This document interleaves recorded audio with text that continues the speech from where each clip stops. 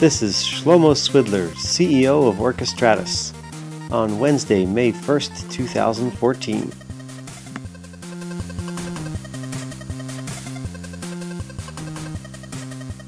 Hello, welcome to the next episode of the OpenStack Israel podcast.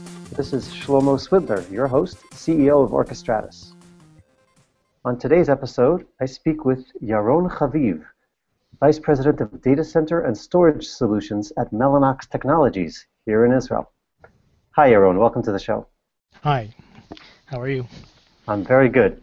Can you tell us a little bit about what you're responsible for within Mellanox? So within Mellanox, we have the Data Center group, and we develop solutions for storage, cloud, OpenStack, OpenFlow, and databases, basically allowing those applications to run better on top of Mellanox infrastructure. So in the context of OpenStack, we develop plugins for Neutron, Nova, and Cinder, which allow you to run much faster storage and networking communication, where most of the heavy lifting is done in hardware.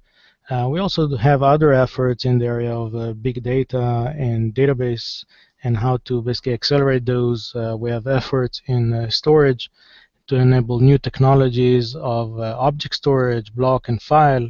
One very well-known solution is Ceph, and we have RDMA support and acceleration for Ceph that is being developed in those days. So that's in general. And that includes also a lot of work with customers and end users that deploy clouds and storage solutions.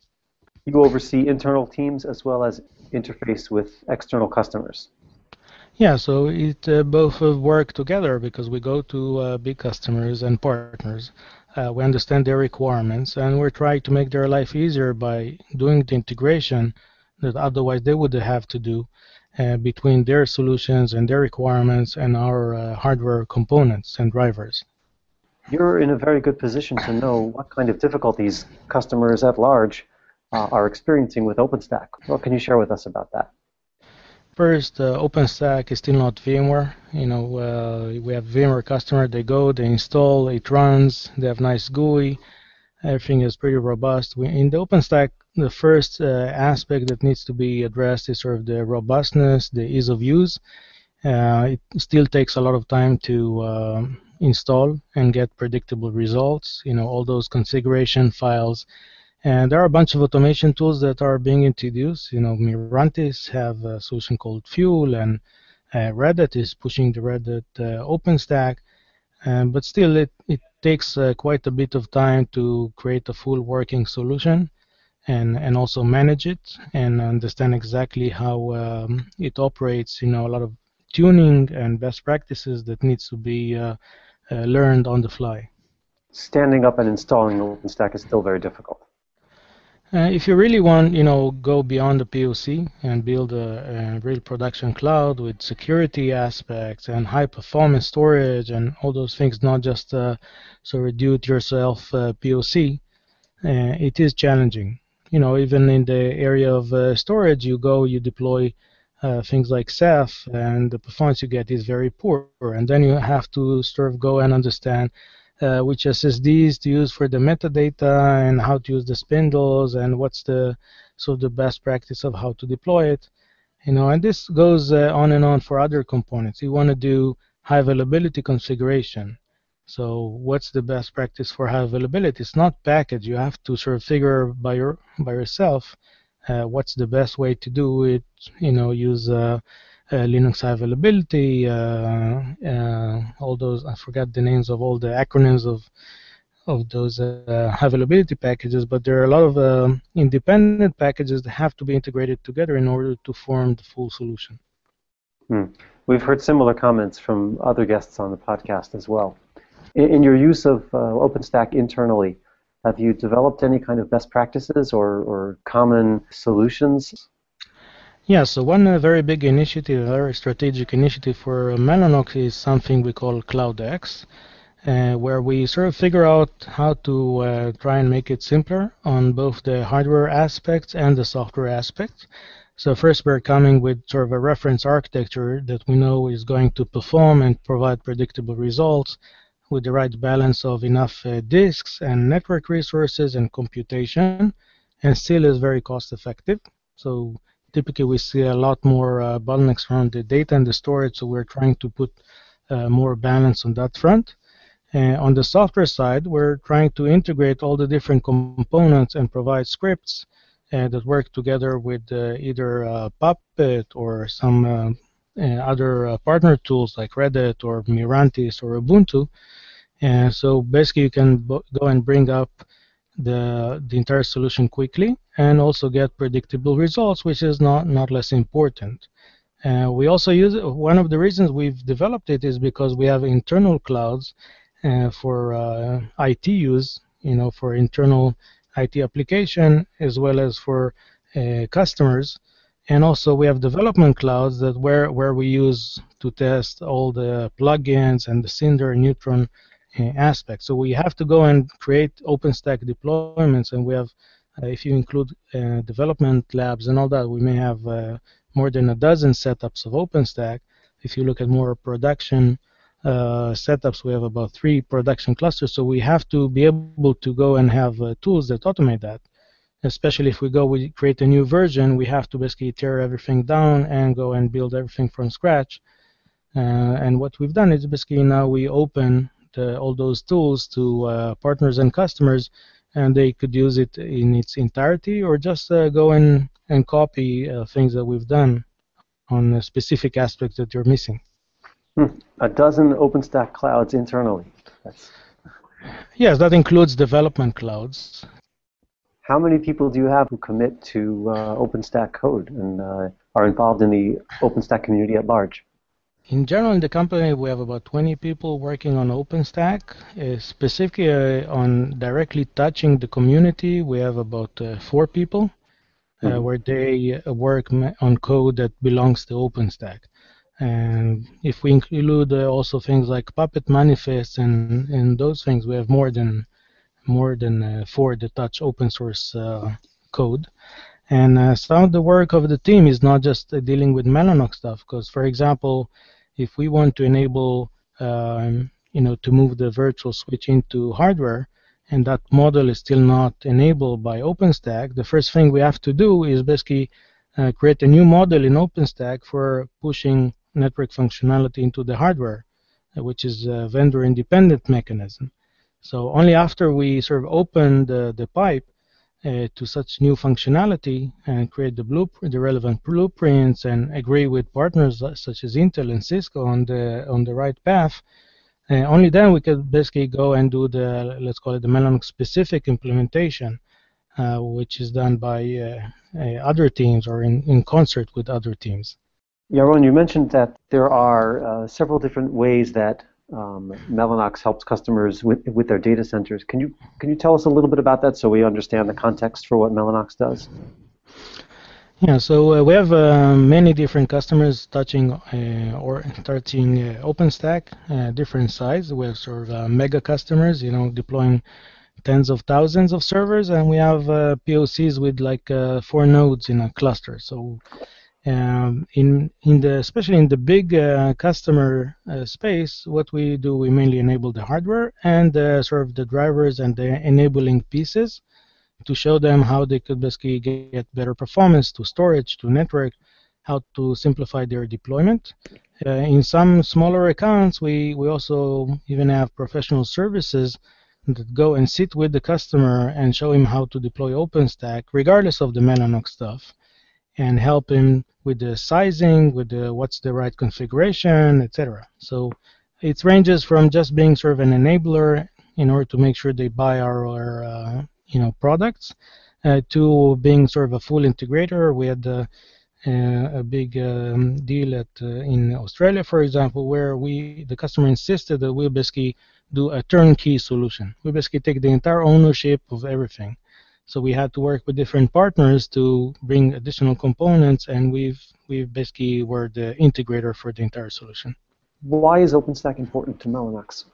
So I think if I'm looking at the future, the 2 main growth areas are, one is related to data, big data and all those areas, analytics, Hadoop, etc. And the second is cloud.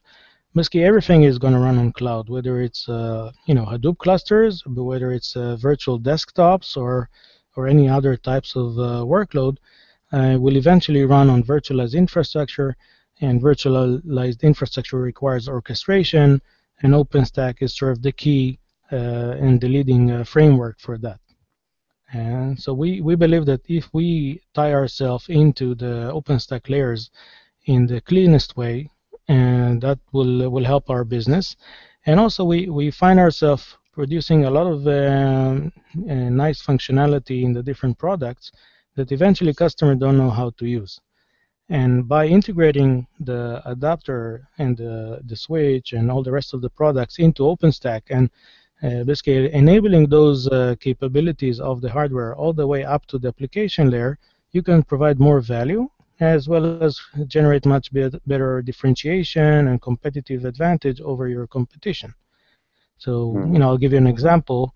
In our adapters, we have overlay network offload engines. Okay, and there's no sane customer that will just go and use it, because you have to, in order to run things like VXLAN, you have to have like a network controller. You have to have integration with the Open vSwitch and all those things. If we want to step up and do all those integrations, it will certainly be yet another nice silicon feature. So what we do is basically enable all the layers. We go to the Linux community, to the kernel. We enable the offloading functionality. We go to Open vSwitch. We enable configuration of sort of hardware offload, and we go to OpenStack Neutron and modular layer 2 architecture, and we integrate with their sort of VXLAN or what they call L2 propagation model. And eventually we go and see that it all works. We test it in a complete scenario and show the benefit, which is about 5 times better performance, lower CPU overhead. And this really allows customers to take advantage of features that otherwise would be yet another features on your datasheet. But right now it really brings value. It's much faster, and it takes away a lot of your CPU overhead and latency on the network side. Same for storage and other things. If we have RDMA in our adapters, which is a way to deliver, move bytes very, very fast over the network. If we just keep it as that, when we go to customers and say, please use it, they're always busy. But if we take this and we tie this into Ceph, for example, which is really gaining on popularity, and we show that we can now deliver same amount of traffic with 5% of the CPU overhead, or deliver 10 times more transactions per second, it really brings value. And again, it moves from sort of another check item in the datasheet to something that really serves customers. How did you decide that OpenStack was ready for Mellanox to pay serious attention to? First, we were involved in OpenStack from its inception. Initially, we didn't have 20 guys. We had only 1 or 2 guys sort of scouting around. How did you hear about it, and why did it merit getting people assigned to it? So we were always involved in virtualization. We have teams working on VMware. We worked on KVM for a while, and we worked with Eucalyptus and all those frameworks. But the key challenge was that there was no winner. You had like 20 different cloud stacks, Eucalyptus and OpenStack and CloudStack and all those acronyms. And we couldn't have invested in all of them. We sort of initially picked few of them, but like Eucalyptus, VMware Cloud Director, but I think then we started seeing from customers that OpenStack is gaining sort of a leadership position, and we saw more and more customers talking about it, asking us what about support and deploying it. And then we sort of started putting more resources. With that came more business that is directly related to OpenStack, and there we added more resources. Yaron, do you plan to be at the upcoming OpenStack Israel event on June 2nd? Yes, sure. I also submitted an abstract, as you know, and hope to present there as well. What do you hope to share with the audience there?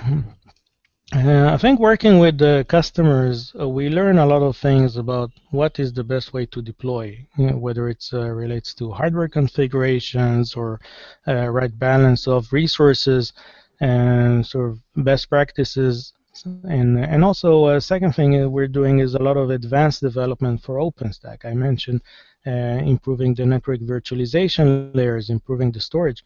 So the two things that I'll be sharing with the audience is first from our experience with end users, what is the best practice? How would I go and attack a problem? Let's assume I need to build a rack. What would be the best approach to address that and still minimize the overall cost? And not just relates to Mellonx gear, but in general, how do I choose the right storage? How do I choose the right servers? And then also, how do I manage it? And also, what are the new things that we're planning to eventually improve OpenStack even further? What are those things we work with the community in the areas of storage and networking? What advice do you have for someone who's just starting out, thinking about looking at OpenStack, perhaps standing up a proof of concept cloud inside his organization? What advice would you give to someone just starting out? So first, I think someone that's just starting out needs sort of a mentor to work with someone that have done that. It's a very difficult task to just go and try and do it yourself. And if you are serious about it, you need to rethink the way that you're building your infrastructure. I know many people would go to their traditional Cisco EMC gear, high-end servers, etc., but then you would end up with the same sort of TCO model like you have today. I think the notion of cloud and the fact that you have a lot of components that each one could break and still the system would function would allow you to build things differently and eventually lower the cost.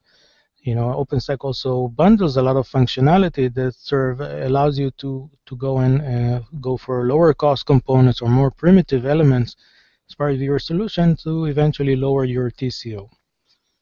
So you would advise people to think about data centers differently than they have already in the past?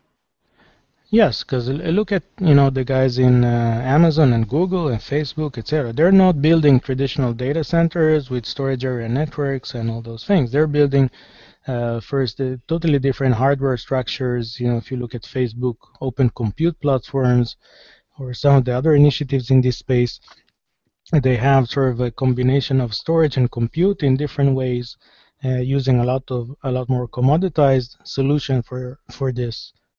And they also have a lot of DevOps-oriented people to customize it to their exact needs. Well, Yaron, thank you for joining me on the podcast.